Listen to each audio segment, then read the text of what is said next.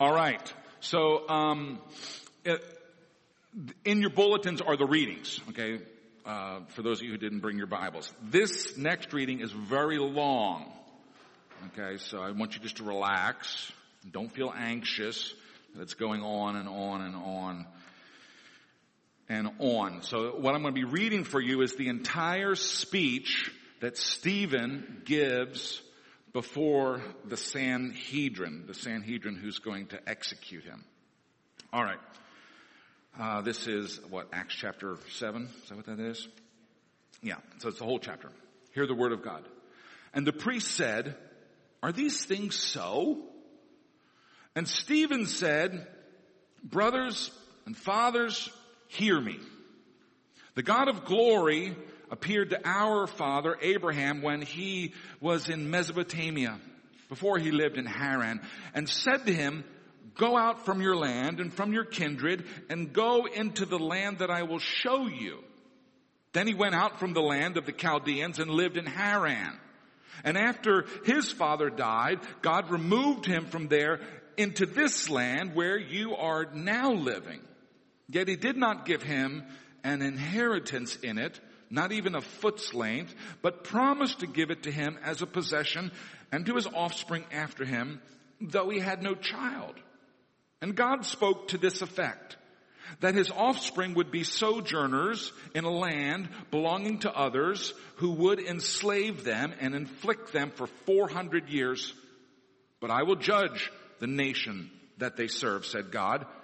And after that, they shall come out and worship me in this place. And he gave them the covenant of circumcision. And so Abraham became the father of Isaac and circumcised him on the 8th day. And Isaac became the father of Jacob, and Jacob of the 12 patriarchs. And the patriarchs, jealous of Joseph, sold him into Egypt.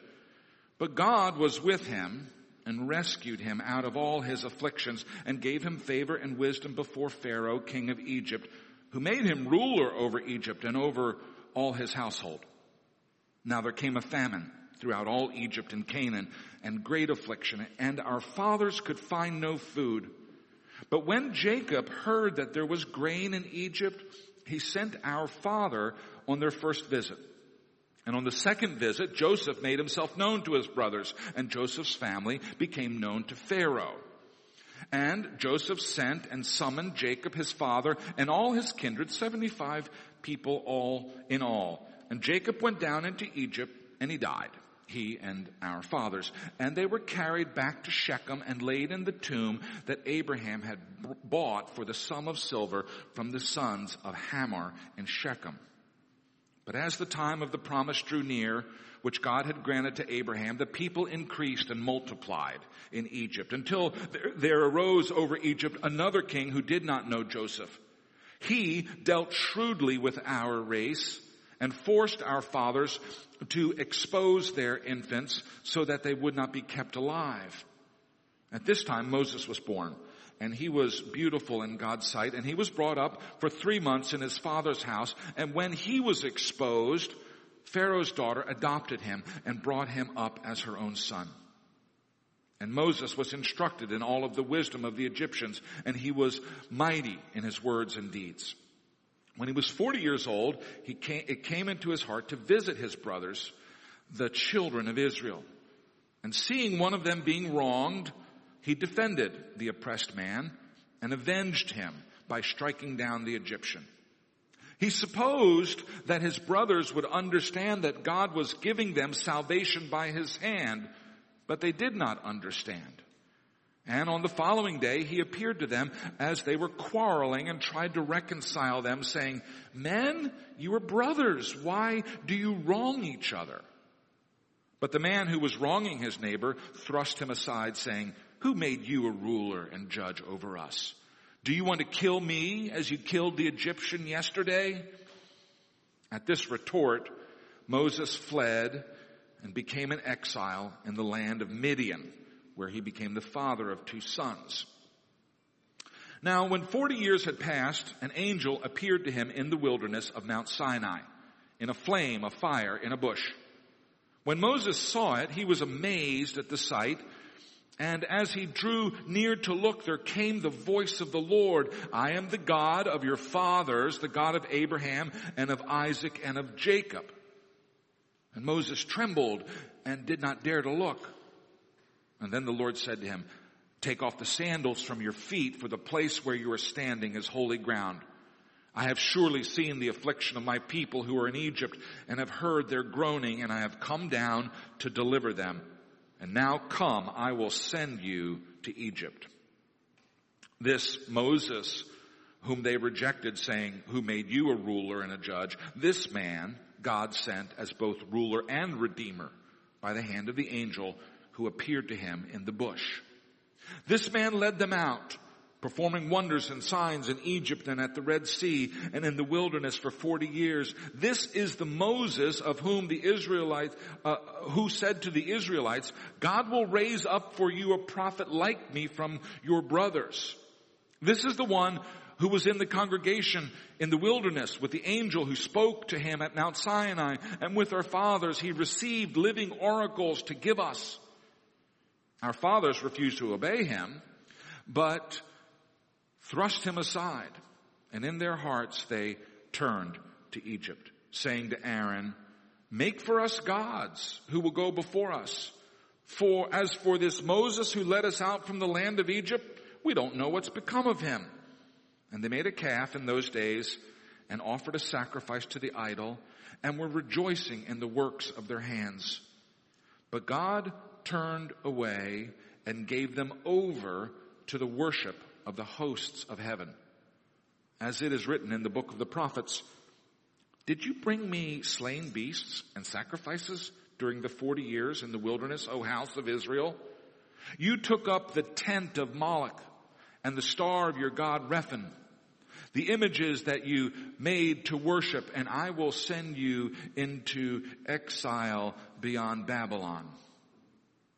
Our fathers had the tent of witness in the wilderness, just as he who spoke to Moses directed him to make it according to the pattern that he had seen. Our fathers in turn brought it with Joshua when they dispossessed the nations that God drove out before our fathers. So it was until the days of David, who found favor in the sight of God and asked to find a dwelling place for the God of Jacob. But it was Solomon who built a house for him. Yet the Most High does not dwell in houses made by hands, as the prophet says, heaven is my throne and the earth is my footstool. What kind of house will you build for me, says the Lord? Or what is the place of my rest? Did not my hands make all these things? You stiff-necked, uncircumcised people. You stiff-necked people, uncircumcised in heart and ears. You always resist the Holy Spirit. As your fathers did, so do you. Which of the prophets did your fathers not persecute? And they killed those who announced beforehand the coming of the righteous one, whom you have now betrayed and murdered. You who received the law as delivered by angels and did not keep it. Now when they heard these things, they were enraged, and they ground their teeth at him. This is the word of the Lord. Let's pray. Father God, we ask that you would be present with us this morning. We thank you for this report of Stephen's speech. We pray that by the power of your Holy Spirit that your truth would come to us this morning. Amen. Well, that was a pretty long scripture reading this morning. It may be a new record here at HVPC, but I thought that we better read through the whole speech that Stephen gave before the Sanhedrin, because this is the speech that gets him killed. Just to remind you of where we are continuing our series of sermons through the Acts of the Apostles. The Acts of the Apostles is actually the second part of the Gospel of Luke, and it offers a well-researched history of the church in the first years after the resurrection of Jesus. The day of Pentecost, the birthday of the church, fell 50 days after the crucifixion of Jesus, and the Holy Spirit descends upon 120 disciples who were gathered in an upper room in Jerusalem. And after that happens, all the craziness begins. The disciples flood out into the streets, and they begin to preach and to testify about Jesus, and people from all over the world hear the news about Jesus in their own language. Peter stands up before a huge crowd, and he delivers what is the first recorded sermon in the history of the church, and 3,000 people are converted that day. The church begins to grow rapidly, so fast, in fact, that the apostles have trouble keeping up with all of the work of running a growing church. And so the church selects and the apostles ordain deacons to take over some of the work. And Stephen is one of these first deacons. While the primary role of the deacons was to take care of the widows in the church, Stephen also was a powerful preacher, and he is the first Christian, aside from the apostles, reported to have performed miracles in the name of Jesus. And soon Stephen attracts the attention of the Jewish rulers, the Sanhedrin, the leaders of the temple, and they arrest Stephen and they bring him before the council to answer charges. As it turns out, the charges are trumped up. They're blatant misrepresentations of what Stephen was actually saying. And so now this man stands before this Jewish council, and the chief priest asks Stephen what he has to say in his defense. And what Stephen said, or at least a portion of what he said that was remembered by the people who was there and is recorded for us in Acts, that was our reading this morning from Acts chapter 7. Probably the most important truth Stephen delivers in this speech, and I'm going to give it to you right up front before I lull you off to sleep. Probably the most important truth delivered by Stephen in this is that all of us and the entire universe that we live in, all of these things were created out of nothing by God, and God is not part of the universe. Now let me say that again, because not only is this the most important truth delivered by Stephen, it is also the foundational truth of biblical religion, what distinguishes biblical religion from pagans. Here it is. All of us and everything in the universe that we see around us were created out of nothing by God, who is not himself part of the universe. Now that sounds like a truth that might be preached out of Genesis chapter 1 and chapter 2. Maybe you're thinking that you don't recall Stephen saying anything about creation. But if you stick with me for a bit, I'll draw the connection for you. Now I've said it a few times from this pulpit, and I've become more convinced of this as time goes by, that the doctrine of creation presented to us in the first two chapters of Genesis is absolutely foundational to the Christian faith and Christian worldview. Over the past 150 years, Christians have gotten distracted by arguments about dinosaurs and evolution and the length of days of creation, and many well-meaning Christians have walked away from the first two chapters of Genesis or consigned it to the trash heap of ancient myths that we've outgrown as scientific people, and that's a mistake. The ancient pagans, of course, well, the modern pagans too, have their accounts of how the world came to be. But if you read those accounts, if you read the ancient Greek account in the Theogony, if you read the ancient Babylonian account in the Epic of Gilgamesh, if you read the ancient Egyptian account in the Book of the Dead, you realize that Genesis is something totally different. In the ancient pagan accounts, the world that we live in comes to be out of struggle between the gods. And the world that we live in is composed of the bodies of those gods. In the Greek account, for example, out of chaos emerges the bodies of the goddess Gaia, who is the earth, and Uranus, who is the sky. And then those two get together and they copulate, and there are children born, And Uranus doesn't like the children, so he imprisons them in Tartarus. And then Gaia, the mother, is unhappy about this, so she seeks revenge by getting one of the children to castrate the father, Uranus. It's a beautiful story. And it just goes downhill from there. The pagan Greek story of how the world came to be is a bloody account of rape and murder. And that's not the worst of it. And that's not the only thing which makes it different from biblical religion. After all is said and done, and by the way, the myths told by the Babylonians and by the Egyptians are not that different. After all is said and done, what we are left with is a creation that is nothing more than body parts of God's. That means there is no essential difference between the gods and the universe that we inhabit. The earth is a god, the sky is a god, the ocean's a god. That's the pagan view. And if you study world religions, you will discover this is the case in all religions with the exception of 3, Judaism, Christianity, and Islam. All 3 religions which depend upon Genesis for their understanding of the creation. So what does the biblical account tell us that's different? In the biblical account, God and the universe that God creates are entirely separate. They're entirely distinct. They're different kinds of substance. The God of the Bible is not the sky, He's not the earth, He's not the water. The God of the Bible exists externally, independently of creation. He was there before there was a world. If the world disappears, God will still be. The world is not His body. God and the world are entirely different orders of being. God is outside of space and time. The world is bound by space and time. God is entirely free. The world is completely determined by natural causality.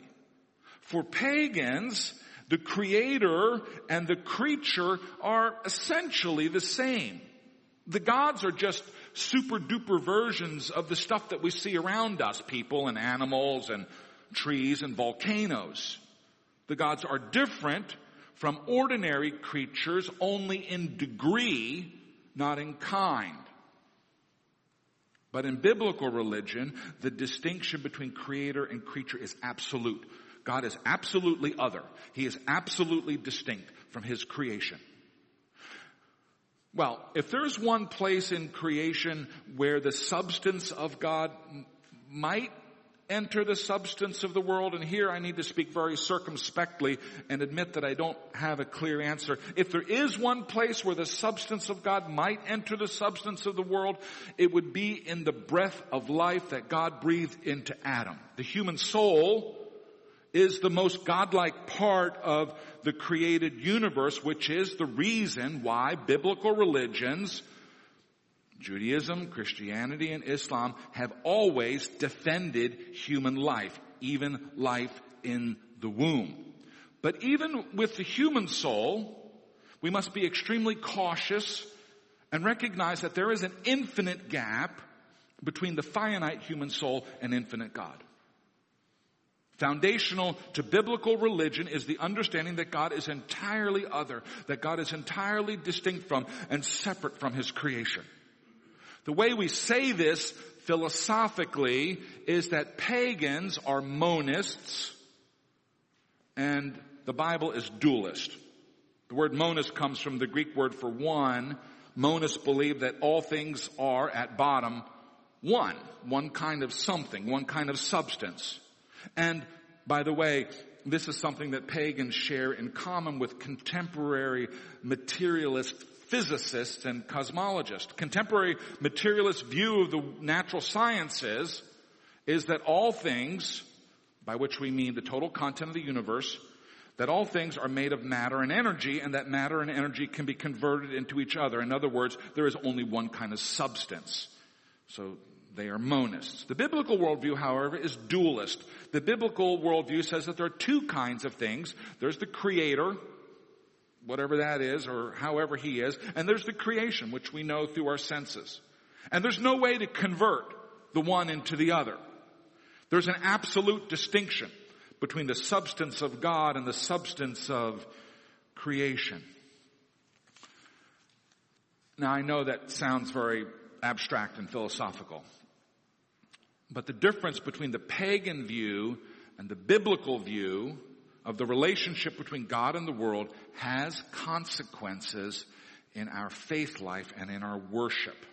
The difference between being a monist or a dualist has a consequence in our religion. On the pagan view, the monist view, the gods are essentially the same as us and the world that we inhabit. The gods are super duper versions of humans or animals or trees or volcanoes. And when the gods are like that, then worship becomes a quid pro quo. We give things to the gods and they give things to us in return. As Plato says, well, actually, as Plato has Socrates say in the dialogue Euthyphro, religion is the art of doing business with the gods. There are certain things that we need and want from the gods. And there are certain things that the gods need and want from us. And religion becomes this business transaction between humans and gods so that everyone gets what they need. If the gods are essentially no different from the world that we inhabit, then it follows that the gods need the things that we have to offer. Food, wine, sexual favors. Those are all things that the pagans offer to their gods. And that makes sense if you're a monist. But things are different if you are a dualist. If you believe that you and your Creator are actually different orders of being, different kinds of substance. Listen to Psalm 50. This is God speaking through the prophet David. God who is not like anything in the universe. This is, I'm going to read it from the King James Version because it sounds better. This is Psalm 50, verse 7 through 13. Hear, O my people, and I will speak. O Israel, and I will testify against thee. I am God, even thy God. I will not reprove thee for thy sacrifices or thy burnt offerings to have been continually offered before me. I will take no bullock out of thy house, nor he-goats out of thy folds. For every beast of the forest is mine, and the cattle upon 1,000 hills. I know all the fowls in the mountains, and the wild beasts in the field are mine. If I were hungry, I would not tell thee, for the world is mine, and the fullness thereof. Will I eat the flesh of bulls and drink the blood of goats? Now the point here is that the Israelites might be keeping the altars full of sacrifices, full of bulls and goats, but God doesn't really care because God doesn't need us to feed him. The pagan gods need to be fed.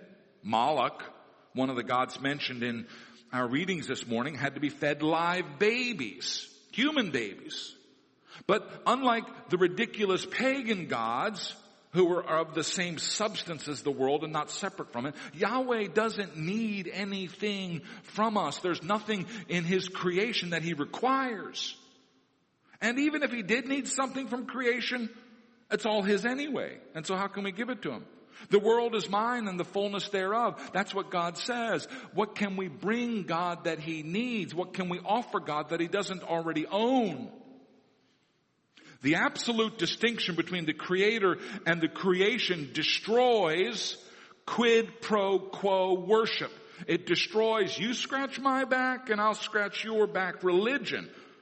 All of us need things from God. And if you think like a pagan, you think you can get what you need from God by offering him some stuff that he needs. Do we really? One second. Oh God, if you will bless me financially, I will start tithing. Oh God, if you restore my marriage, I will start going to church. Oh God, if you cure this disease, I will read my Bible every day. That's paganism. Do we really think that God needs stuff from us? Do we really think that God is so pathetic, so dependent that he would respond to these kinds of offers? God does not need us. Now, maybe that's unpleasant to hear, but God does not need us. And everything in the universe, not to mention everything in our bank accounts and every day of our lives and everything in the entire universe, he already made and he owns it. So what kind of sick joke is it to say to the person who made all of this stuff, hey, mister, I'll give you some of the stuff that you already own if you give me some more stuff that I need. I mean, what kind of chump do we think God is? Think of this analogy. You're living in Philadelphia, 1912. You're working for John Wanamaker at his big store downtown. You want a favor from the boss. You want to knock off early this evening so that you can take your girl out to the movies. And so you swing by the men's department and you shoplift a couple of ties.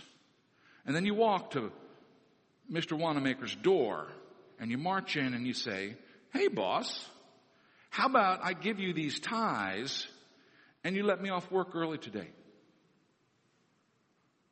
How silly is that? And if it's silly to bargain with Mr. Wanamaker using ties that you stole from him, how much sillier is it to bargain with Almighty God, the creator of the universe, who doesn't need anything that's in the universe? With the exception of the 3 religions based on the book of Genesis, every other religion has indulged in precisely that kind of foolishness. And that's inevitable.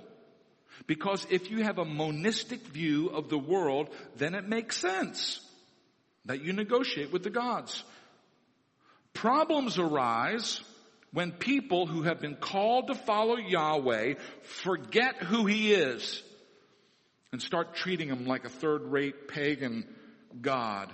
When that happens, God gets a little upset. Listen to what God says in the penultimate verse of Psalm 50.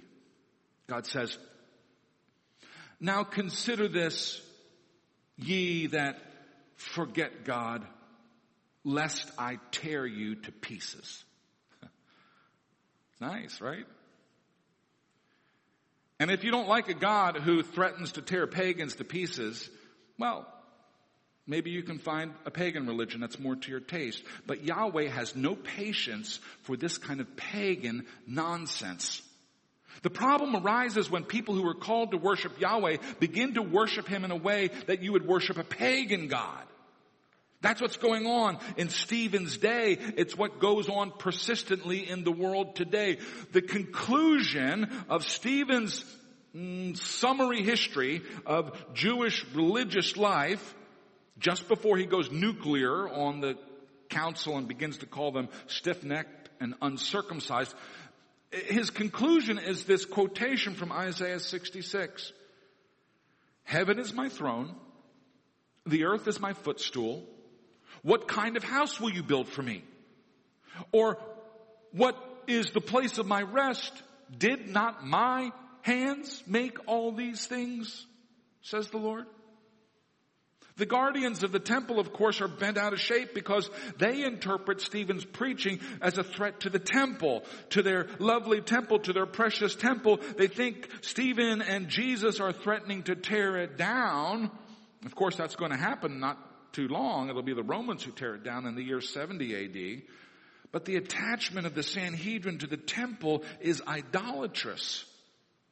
They're so focused on the building that they lose sight of the God who cannot be contained by buildings, the God who cannot be contained by the Milky Way, the God who is not of the same substance as this world. Yes, folks, this world is not all that there is, which is why we need more than just science to be able to make right choices.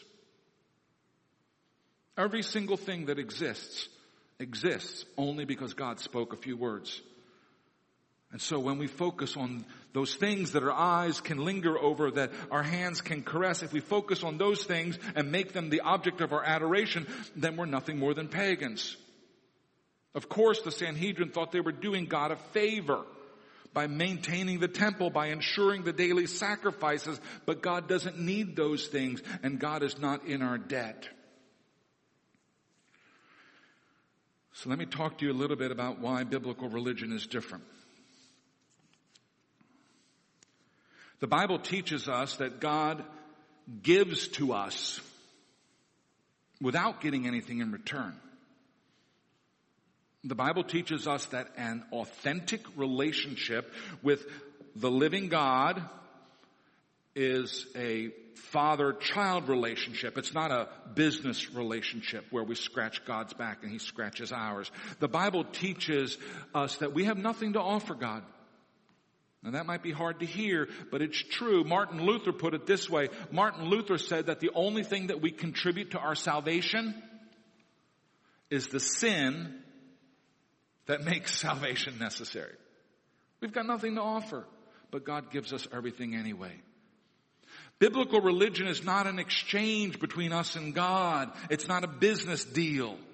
Biblical religion is the mysterious reality that we are God's creation, that we're entirely dependent upon Him, unable to do anything for Him, giving Him nothing except our rebellion and sin. And yet God in His mercy and in His love gives us everything. He gives us life and He gives us new life. The mystery of the gospel is that God forgives our sins. God gives us the faith to trust in Him. God sends us the Holy Spirit to regenerate our dead hearts. God effects our sanctification over the course of time and prepares us for glory. And one day God will take us to be with Himself and we'll live with Him forever in New Jerusalem. And what did we do to receive all of those gifts? How much did we pay? Nothing. Something in the human heart rebels against that kind of deal because everything else in life tells us that we don't get something for nothing. Because no one wants to be indebted to someone that way, not even to God. Pagan religions can be very demanding and strenuous, sacrificing your baby to Moloch, for example. I mean, if you do that, then don't you feel like the God really owes you? I gave up all this for you, God. You really owe me. That's the heart and the logic of paganism. But biblical religion tells us that God doesn't owe us anything, and yet He gives us everything. So how about you? Do you see yourself and this world, this beautiful world, as made by God and as 100% dependent upon God for every second of its existence? Or do you think of yourself as independent and self-made and self-subsisting? Do you recognize God doesn't owe you anything, but has offered you everything? Or do you think that God does owe you something because of all the good things you've done for Him? In the gospel, we have this offer of a relationship with the Creator of the universe, which should just blow your mind. The consequences of this relationship are huge. Good life now, eternal life to come. But are you willing to receive that as a gift? Because to receive that as a gift, you have to have no faith in yourself and you have to have all your faith in God. That's what's required. And let me make this clear. Your faith is not a payment for what you receive from God. Your faith is the conduit by which you receive those gifts. And one of the things that blocks that conduit is a misplaced trust in ourselves. If we're trusting ourselves or our efforts or our goodness or our wisdom or our good intentions, if we're trusting ourselves, then we're not trusting God. And then we miss out. And all that's left is, some kind of pagan imitation of what God wants to offer us. So I want to encourage you this morning to stretch your minds a bit and to listen to the scriptures and this grand narrative of the life of Israel and see if you cannot imagine God as being totally beyond all of these things, beyond everything that we can see. And I want you in that to hear His invitation to come to Him and to be His child and let Him be your Father and to receive His Holy Spirit. That's His desire for us. Thanks be to God. Let us pray. Father God, we love you and we adore you and we thank you for the testimony of Brother Stephen. We pray that you would seal to our hearts the truths of your scripture. We pray this in Jesus' name. Amen.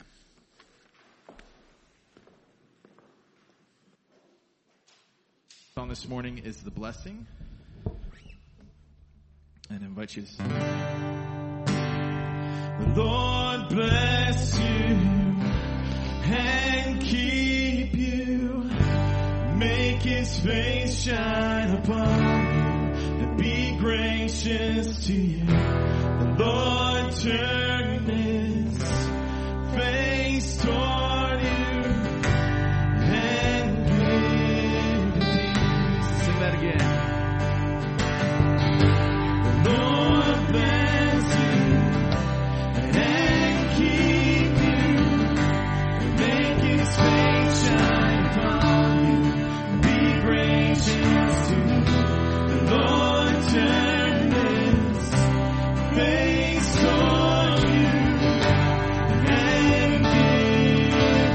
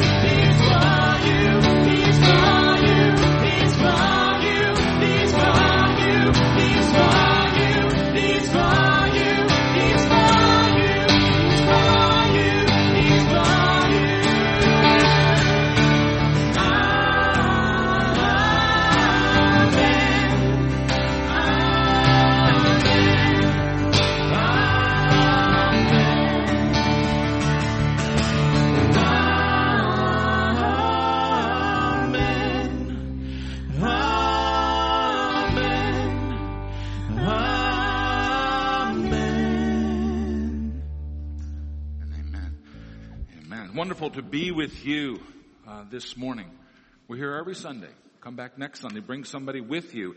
We have the lounge set up as an overflow room with the projection of the service in there and the sound in there. For those of you who don't want to be in this sanctuary, obviously we're online every week.